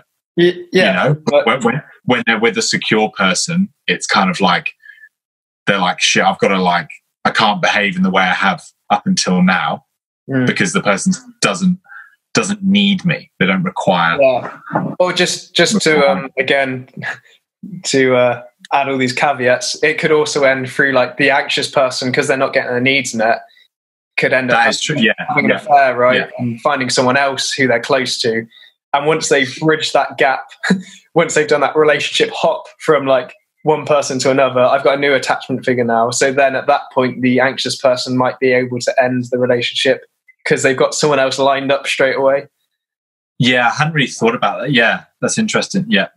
Yeah. So I guess I had... Oh, no. So going back to... So if the avoidant person can almost trick themselves into thinking that their partner's low self-esteem isn't their low self-esteem, but their higher worth. Yeah. Which they wouldn't be able to really get away with a secure person. And like you say, like things like feel that they're more out of their control because they deep down know that the secure person would be okay without them, and that's just too much of a threat. That's too much of a threat. Yeah. Yeah. So I guess we've identified a few strategies for the avoidant. So one was being aware of your deactivating strategies, noticing when you're starting to behave in that certain way and when your chemistry is kind of being fired up. Yeah. Is there like anything else that you kind of picked up in the book that might be useful? I think especially around, I'm thinking around kind of around sex and things like that, how they've separated kind of sex from intimacy. I'm wondering how someone with an avoidant attachment style could begin to be even just more physically affectionate when that's something that's incredibly, not for all, obviously, but that's something that is kind of highlighted as difficult for someone with an avoidant attachment system, is that they tend to pull away from closeness or view sex as just sex, but not with intimacy. Yeah. I'm wondering what you would say to someone who was maybe trying to improve that area of their life. Well, like, this gets messy because, like, the book, I don't think they say it explicitly, but no. it's deeply rooted in this value system that, like, long-term monogamy is what we're all aiming for. And you're saying that's what the book's kind of... That's what they're implying, right? Like, they're not saying it outright, but, like, they're guiding us to find that through every chapter. Like, that's what they're sort of almost... Yeah. Just like the value system of the book, even though they haven't said it. Like, they're saying, like, these are ways to help you... Well, I think it's even in the subtitle, right? To find and keep love or something like that. Oh, yeah. Literally, I'm looking at it right now. The science of adult attachment. Yeah. Cool. Yeah. And obviously, like, since these like waves of feminism, and now there's all like polyamory, and like people are exploring outside of the traditional sort of, you get married, you have a kid, and you stay monogamous until death do us part kind of thing. So I just wanted to like note that's it's hard because they're sort of I think in the book they're sort of assuming that attachment is saying that like it's best for us like as a value to seek out long-term monogamy. And I'm sort of inclined emotionally to agree, but I also recognize that that's because of the culture we've grown up in as well. Especially like where we've grown up in as well, with like the families we've been surrounded by, quite a non-diverse area of England as well. You know, where kind of anything other than that would kind of be seen as other and different and things. middle class rural England. Yeah. So it's like, yeah. I'm not saying that that's not a good value. I'm just saying I'm recognizing that society as a whole is exploring different alternatives. And I don't know what the future will show us in terms of how successful that might be. And I have my doubts. And like I say, I think deep down, I do want also a long-term monogamous relationship till death do us part. And I have this sense that that's somehow good for me, but I can't really put my finger on why, other than that it's tradition. Yeah, and it's what you've seen. Yeah, exactly. And is that something that's kind of, I believe, something that's changed over time is that obviously like technology coming in, like makes a huge difference. Like, back in the day, like people would get married after like 3 weeks, usually because they're pregnant, and then like they're getting married later on. Yeah. No, but like I just feel like there's this, I don't know which attachment style it kind of feeds the worst, but whether like just the fact of like options. I mean, obviously for like the avoidant person, in terms of being able to see like constant options, like on the internet, social media, and also like the whole Phantom X thing around like, if you've got access to like what your ex is doing, you can see what they're up to. Yeah. You can quite easily access that. Then that kind of like both that and having options open is kind of fed by modern technology. Then I can imagine like the anxious side of it as well, just being able to know what people are up to constantly, and also with technology around like you can call it like it's some massive thing, but like being able to know when someone's read your message or not. Yeah. Like you think back in the day, you'd send a text, and if like they didn't reply, you either just presume they're lost or no, just let it go. Like if you were going to meet, you're right. You're forced to explore alternatives in like a CBT way, where you're guided to do that. In the past, you would probably go to a friend and they would help you like think, they're probably out shopping, or Margaret from down the street said that church fate's on today, or like I think they probably were as well. Right. Do you know what I mean? Like that's what they were doing. No one was doing as well. Whereas there's so much like shit to do and so many places to be. There's always somewhere else. And I'm just wondering, like, I guess you think of people who like from the village we grew up in, like I'm just, presuming options are kind of a lot more limited in like who you can be with, what you can do. And there's some sort of kind of unquestionable sort of loyalty to that and just some way of being. Whereas like when you move to like a more diverse area, or like you go traveling and that sort of thing, you're constantly left with a bit more like paradox of choice, because there's like hundreds of people you could be with, 1,000 places you could go. That, I guess that links back to kind of how like attachment affects you in all areas of life as well. Like you could work anywhere, you could live anywhere, you can perpetually run away, whereas that might not been before. And I think that's something I guess to kind of just introduce something on like a personal level. I've been questioning that a bit around like where I want to live next and where I want to go.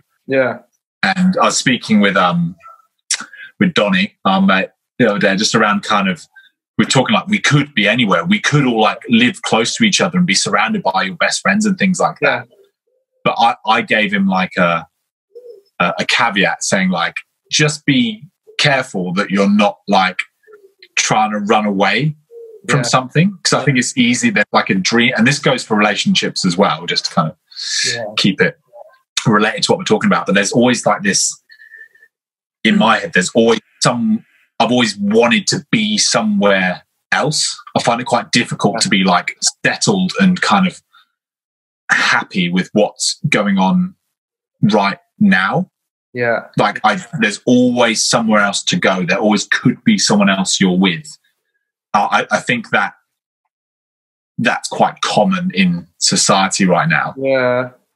Oh, man, you raised so many good points. Yeah. Like you said, technology now can allow you to just persist in your attachment style, whichever way you are. Like if you grew up in a tribe or a small village, like there's only so many bouncing from relationship to relationship you can do before you start to get a bit of a reputation, right? Or like, and then like you don't want to be with someone who like 3 of your mates have been with. So exactly. And then I guess, oh God, you said so much. On that last point, it reminded me, like, so because I'm like default avoidant, one real difficulty that can arise, which I'm still trying to work out from my last relationship, is like when you know you have this tendency to want to run away and escape, but you also have doubts about potentially the relationship itself. Like, is this actually the person I want to be with forever? Or is it, then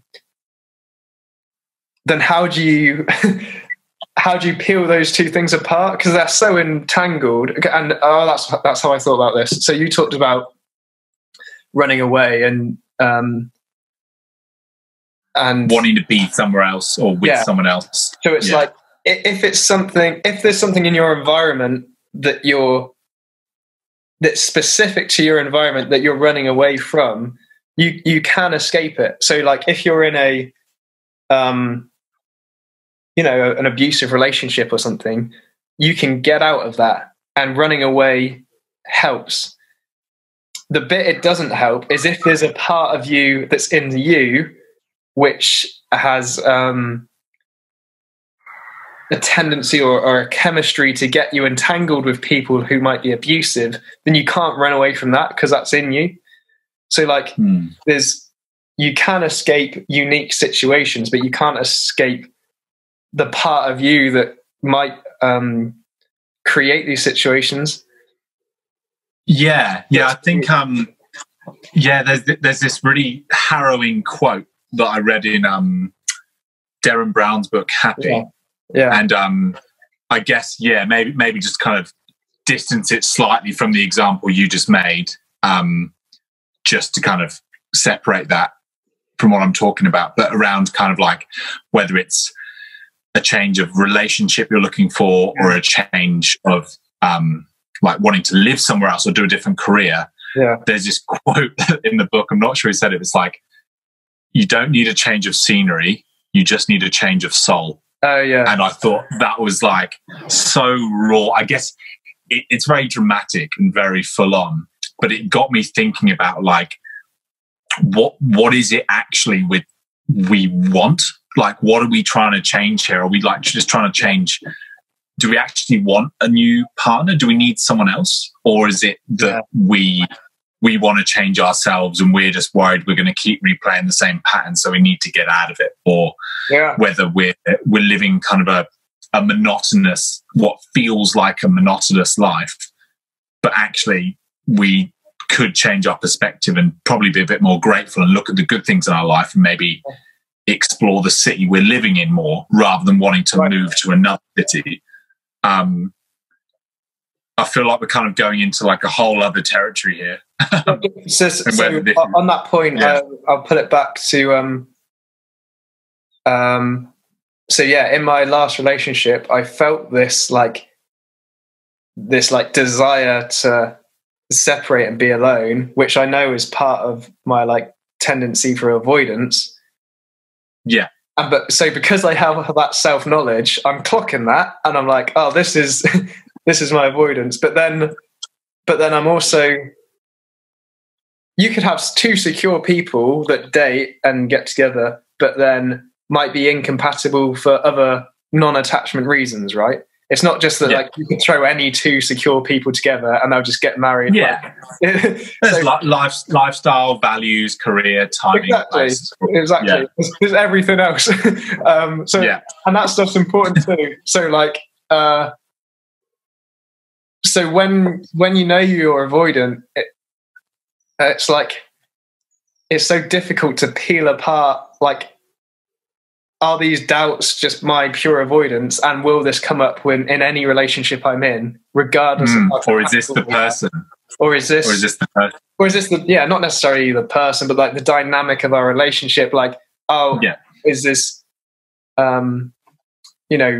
is this if we were both secure, would this work as well? Like, so it's that kind of goes back to a couple of your questions, but that can be a real challenge for the avoidant person who's also aware of their avoidance. It's like, well, how do I tell the difference between just incompatibility and me wanting to run away when they're both happening at the same time? I don't even know, like one part of me is kind of jumping to try and find an answer to that. Yeah. The other part of me knows there probably isn't an answer. If we had an answer, we'd be in different situations, I think. Yeah, I don't reckon we would be. Yeah. I guess like, I wonder like whether if you just know your behaviors and your triggers so well. Yeah. But it seems like hard because like obviously some of the characteristics of an avoidant person would be to kind of like maybe quite judgmental, or at least kind of analyzing the other person and like paying quite careful attention to like how close they get, and kind of, and also like being aware like when's right to pull away and things like that. Like you can be aware of that as you like, but to separate the two, you've really got to kind of unhook yourself from that. So maybe it goes back to like distract yourself and then like make a decision in that moment, or even if you can have this conversation with the person you're with, saying like, can't do that. Can't do that. Can't just have open communication about how I feel. Oh yeah, so unreasonable that. Yeah, I guess that's maybe something for whoever's listening this to ponder, I guess, like as like a take home sort of question as well, like for anxious types as well, you know, what is it like, how can we really make a good assessment of the compatibility that's of a really relationship? Yeah, without like, with also the awareness of our either anxious protest behaviors or our avoidant defensive dismissing, patching, whatever. Like I guess that's kind of, I feel like that's kind of there, and I don't think I've got, I guess maybe in what we've spoken about, it's kind of highlighted some strategies for awareness, some common traits, common tendencies of different attachment styles, and when they get kind of fired up and when you're reacting. I guess in terms of like whether someone's compatible or not, that's almost kind of like a whole different set of questions. Simply that's around like, so as soon as you said about, well, how would the anxious person also deal with this question, then like to me I'm like, it's so obvious when anxious people are in awful relationships. But obviously I can say that as an observer, but like when they obviously can't tell. It's like, oh no, he does love me really, like he just doesn't know how to show it very well, and it's like they've not remembered any of their birthdays, like they're not loving in any way. Like obviously you can take this down the darkest path, and some people are really abusive and the partner's still like, no, they do love me really. So it's like I think finding that objective perspective, so asking your mates, asking people who know your relationship, like, you've seen us, like, here are some of the doubts I'm having, what do you think? Like, you know I'm avoidant, like give me, like, are these things reasonable, or am I just like highlighting all the negatives because I'm you know, the way I am. And yeah. and Interesting. If you don't have any mates that know your relationship, then that's also a big warning sign. Yeah, true. It's I listened to a podcast today. It was Russell Brand, and Under the Skin, and the lady was speaking to said, like, in your life you need like people who are mirrors of truth, people who know exactly what you're like when you're at your best, when you're peaking, when you're like killing it, you know. And that was really interesting. And I suppose, like, I guess in a way that kind of makes me, it's kind of an exciting idea. But then, like, I know we live on opposite sides of the world. Yeah. So, like, whoever we've been dating, like, we don't really, you know, we never really see. And I wonder, like, we only get each other's narratives, right? Because we're like good mates that live on separate sides of the planet. We just don't really. You can hardly challenge me. Yeah, like, I can only challenge you on your relationships of what you've told me about them. Like, which is obviously going to be one-sided. It's completely by your own filter. Yeah. Exactly. Yeah. And maybe that's the issue with, like, maybe that's just something else that comes with, like, modern living and people living, you know, quite in different areas or different parts of the world and a bit more separate. And, like, there's a lot less connection with people. Like, there's not as many people around to kind of mirror your relationship back to you. You know, when there's, like, if kind of no one really knows who your girlfriend is, or not many people, or they only see what she's like when, I don't know, when you go hiking or when you go and do outdoor activities or something like that, or even, like, they only see, you know, someone's boyfriend when he's in a bar and he's had a couple, like, oh, he seems really nice, he seems really lovely, but then, like, they don't see what he's like in a domestic situation. They don't see what he's like kind of behind closed doors. There's no mirroring of that, which as well, it's an interesting thought. Like, as you, kind of back to one of your strategies, like getting people to tell you, like, how am I in this relationship? Can you see I'm reacting differently? Because people lose themselves in relationships all the time. Like, I just had a mate who's about this long breakup with this girl, like back and forth. And he's like, I've heard it multiple times. People are like, who the fuck was I? Like, I don't even remember what I was like for the last year. Like, what's happened? I've totally lost myself. And I'm wondering whether that's like they were just with the wrong person, or just their attachment systems were just firing through the fucking roof, and like they just lost themselves, you know? And I can speak to that as well. But that's a really what are your thoughts on that? What you said about distance is like the way you can, because I mean, that wasn't in the book, but the idea of like checking out your relationships with your people, other people you love, your friends and family who see it, like that. I feel like that could be a chapter itself in the book if they wanted to add one. But like, like you say, with all this like living long distance, like both you and I, we live in like cities away from our closest friends and families. So it's like when I was in a long distance relationship and we're seeing each other every other weekend, like obviously we don't really want to go hanging out with other people. It's like those 2 days we've got every 14 days to spend with each other. Of course we want to spend that together. But then by doing that, you don't get all this social feedback of like hanging out with your girlfriend, with your friends and your family often. And then when it comes to like questioning the relationship, you've got no real mirroring or reflection from other people around you to like put you in line. Yeah, and I think that probably contributes a lot why maybe over the years, like I'm sure I've called you up a number of times, kind of just feeling very indecisive.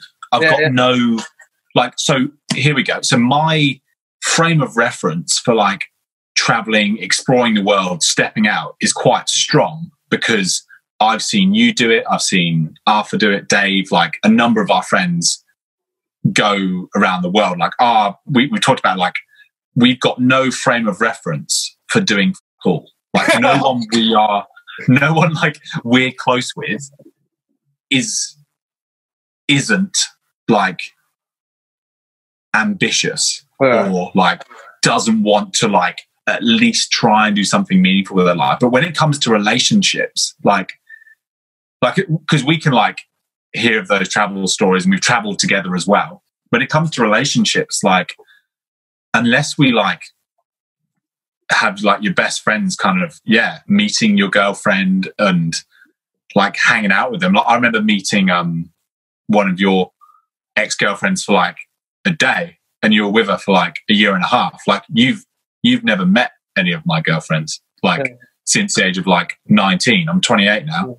Yeah. Like you've you've never met him, and all you get is like me ringing up one day going like, oh hey, yeah, this chick's really cool, like really enjoying this, see how it goes. Then the next time it's like, I should end this watch. Like you can barely give advice. You just like listen and just kind of, and obviously really grateful for the years of back and forth. But I think I can't give my genuine opinion on the relationship really, because I've got no idea.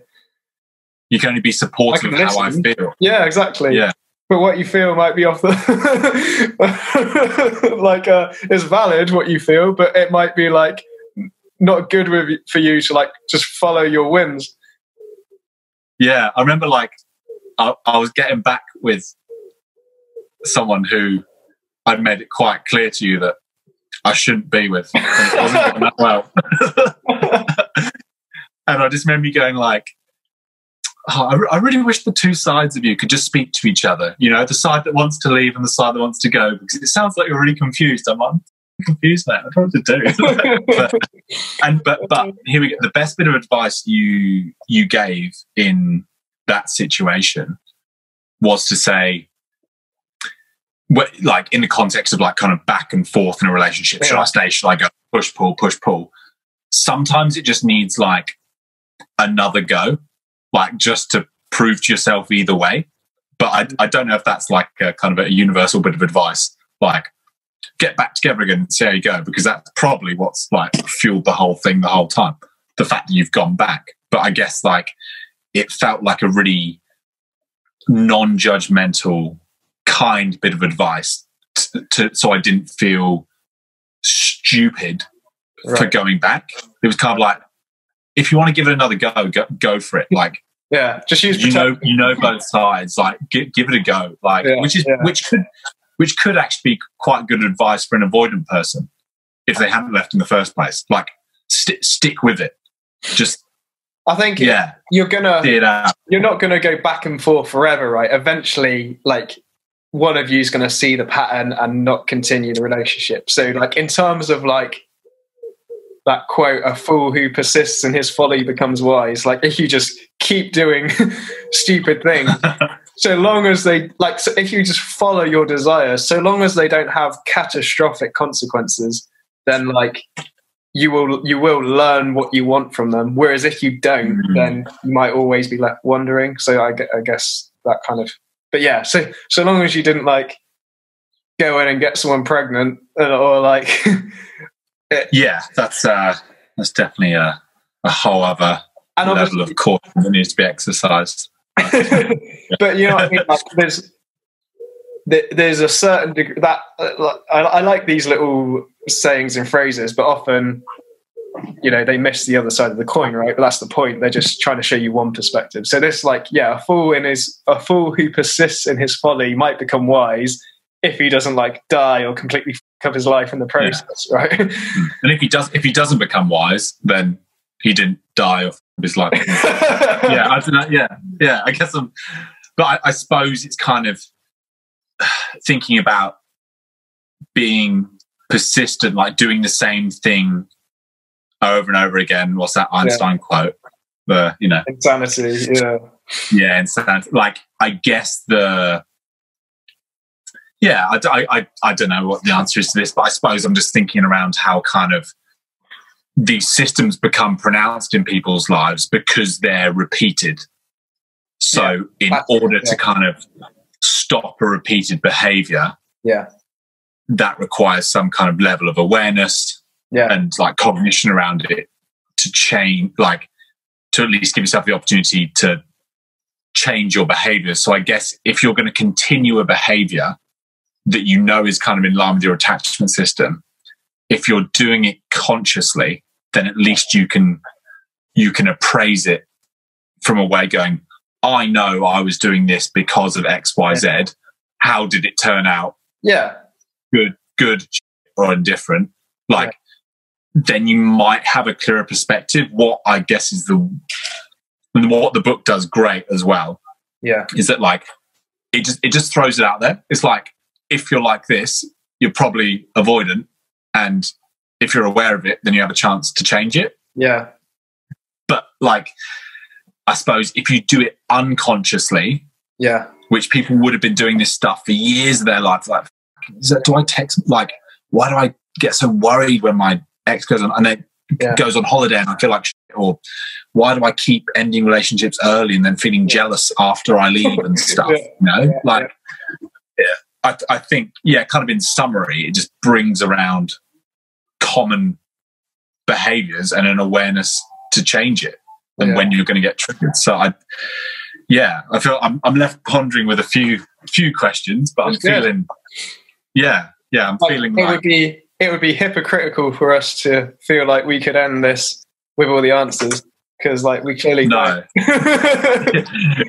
There's a part of me that was kind of like, I guess, thinking about, I don't even know who's going to watch this or whatever, but like, can I keep this general and provide a balanced view on all different types? But I knew it would eventually go one way, like one direction to one sort of style. But well, you can't. I mean, we're humans. We can't avoid talking about humanity without bringing ourselves. I think it was a good kind of book for us to kind of start on. It's a great read. Anyone watching, like, I'd definitely recommend it. Can send it to you if you're like I've read quite a bit on attachment from different angles, and like a lot of the literature can be very dense and dry. So if someone had never heard of attachment theory, like this would be a great place to start, because it's just a clear, easy read self-help book that, as we mentioned earlier, might sort of over categorize people a bit and just throw everyone into 3 categories, and like, you're either like this, like this, like this. But like that's a good starting point to get your head around the ideas. Like here are the needs you have. Here's how you go about trying to meet them. But like, I guess just in the kind of in the play of life, like the behaviors people have to try and get their needs met are really like complex and out there, and they deeply affect people, your ability to like connect to others. So it's kind of it's a real simple life that actually has a real strong effect in people's lives. So it's quite an interesting thing to unpack with you. I really enjoyed this. It's kind of nice to flick through the book again and watch a couple of summaries and sort of chat with you about it. How it reflects in life. It's been great. Wicked. How do we go? Are we? Any final thoughts on it? No. I think I've sort of I kind of came in with a few questions, just jotted down a couple of ideas, and I feel like we've been able to kind of unpack each and every one of them. Cool. But I've been left with a few other questions as well. I don't know if you've got. I think the last thing that was on my mind, I guess, is highlighting that, like it's a good, simple introduction to attachment theory, but it's taken me a long time personally, and I'm still doing it all the time, to see attachment play out in my life, and like, so and also they've labelled these, anxious and avoidant, and there are different labelling systems through different researchers. So I've seen a few others. I tried not to. I was like, I'm not going to bring them in. So that's a whole other thing. Just one I do want to bring in is that in some adult attachment, they call avoidant dismissing and anxious preoccupied. And I almost prefer the term preoccupied, because both styles are actually fueled by anxiety. And because it's a fear response, right? That this mammalian attachment system is an addition to our fight or flight system. Like reptiles have fight or flight, we have fight, flight, or run to mum, or like or your significant other, call your partner, whatever. But like they're all fueled by anxiety, and this idea of preoccupation, I could really relate to. So like, obviously in child attachment, they're not looking at their inner life. They're just looking at their behaviors. They're like lifting their arms up and crying and stuff. But in adult attachment, you're interviewing people about their inner life, their thoughts. And yeah, like that kind of preoccupation, just constantly having on your mind that other person. Where are they now? What are they doing? Who are they with? All these fantasies that come up. It's weird because I can relate to that so much with like jealousy and things. But on the other hand, I see myself as quite avoidant. So it's like, I guess I wanted to end on the point that I wouldn't want someone to read this and feel alienated that they couldn't just categorize themselves, because it can take a long time to understand your own unique attachment style. And like, sometimes I do want to run away, and sometimes I'm completely obsessed with someone, and that sounds like two different attachment styles. But that's okay. Like we can sway one way, depending on which of our needs are being met at any time, and the history we've had in childhood and teens and old relationships and everything. I'd like to kind of highlight, I suppose, just that it's, to me and my understanding, it isn't just from childhood and primary caregivers. I feel maybe particularly in my life and just people I've heard that these styles or these kind of behaviors to get your needs met are developed through kind of teenage years as well, and through bad relationships. I feel kind of at any point in your life you could like face something that kind of causes you to act in more preoccupied, anxious, or more dismissive, avoidant ways. I think of people maybe who've divorced, who've been entirely let down or something, or been betrayed. That's going to change your level of trust and your fear of commitment, no matter how old you are or what commitments you have in your life. That's just something I've thought about, how this is. I can't pin my style or anyone else's style to kind of one particular thing, especially when it comes to relationships. Because they're quite strong examples people have in their lives as well. Like there's this relationship, there's this breakup. There's, whereas the things that happen younger in our childhood, maybe we're unable to kind of strongly recognize or identify with. So maybe it's helpful to kind of look at examples we do know and we are familiar with that are a bit more recent, a bit more familiar, but that's, Yeah, well, I would add to that, like they say, I can't remember the exact numbers, but generally, like the research shows that by the age of 3 or 4, your attachment system for most people will be that default for the rest of their life. Okay, 3 or 4. Whether that's so, then that raises lots of questions, right? It's that could be, for example, that that shapes their brain, and therefore that's how it's going to be. But it also could be because once we've learned particular habits, we're going to continue the same patterns, which end up becoming self-fulfilling and reinforcing themselves.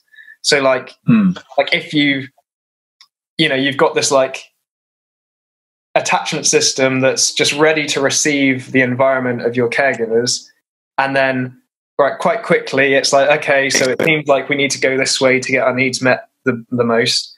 And then when we meet new people in our life, if that's our default, we're going to reinforce that habit. But it doesn't mean we can't change it. It just means that our default can become reinforcing because of all the stuff we've talked about, like the avoidant person finds the anxious person to stroke their ego and then to run away from. It's like you keep playing that out, you're just going to maintain your avoidant style, right? So it could persist throughout your life because it's self-fulfilling rather than because it's ingrained in like it gets hardwired early. Yeah.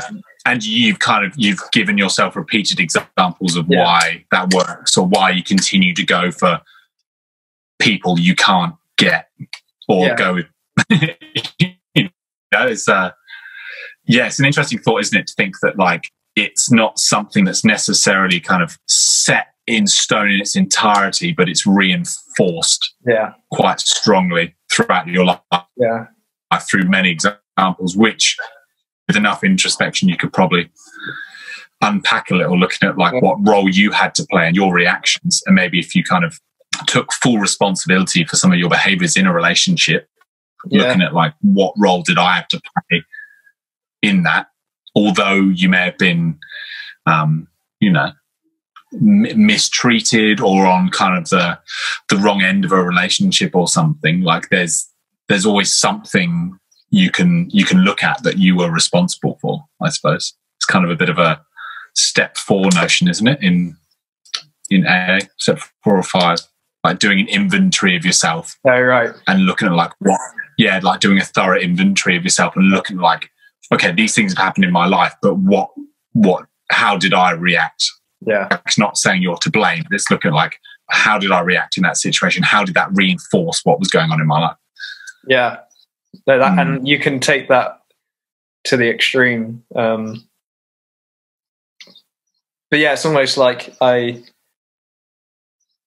can't control anyone else's behavior. So it only makes sense to look at the role I played in this fuck up, and to only concentrate on that, because that's the only thing I can actually do anything about. Or well, it's a very like stoic idea, isn't it? That like we are only responsible for our thoughts and actions. Everything else is like external. Like it's not in our like what did Nathan? No, who's the guy who did the 7 Habits of Highly Effective People? So your like sphere of control.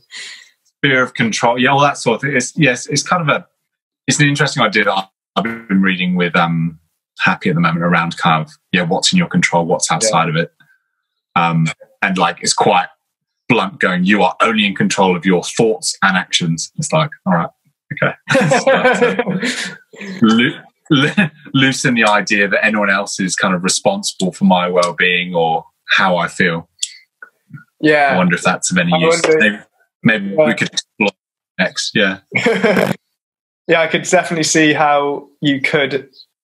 I love Stoicism, obviously, because I'm very avoidant, but you could run away with Stoicism down the avoidant track, right? And like Stoicism is about acceptance. So in true Stoicism, you would notice your uncomfortable emotions and accept that they're just there. Whereas it's sort of been now Stoicism has that stereotype of like Stoic people are sort of suppress their emotions, and I think that's probably come from avoidant people finding Stoicism and sort of taking the wrong message from it. That like stiff upper lip, like British Stoicism is not like the Stoicism of like Marcus Aurelius and like what they originally were trying to get at. Oh God, don't get British people involved with Stoicism. Right, justifies. Yeah, I think us going off on a tangent probably says something about the conversation coming to an end. Yeah, nice. I think we've covered it. Maybe we've lined up something for our next conversation. So I know we both read that book Happy by Darren Brown. So maybe that's what we do next. But yeah, we've got loads of books to cover. Good stuff. Yeah, I really awesome. Right, mate. Nice. Really enjoyed doing this first one with you. Me too. I hope we can do this again. That was great fun. Yeah. Take care, mate. See you, mate. Nice one. Catch ya.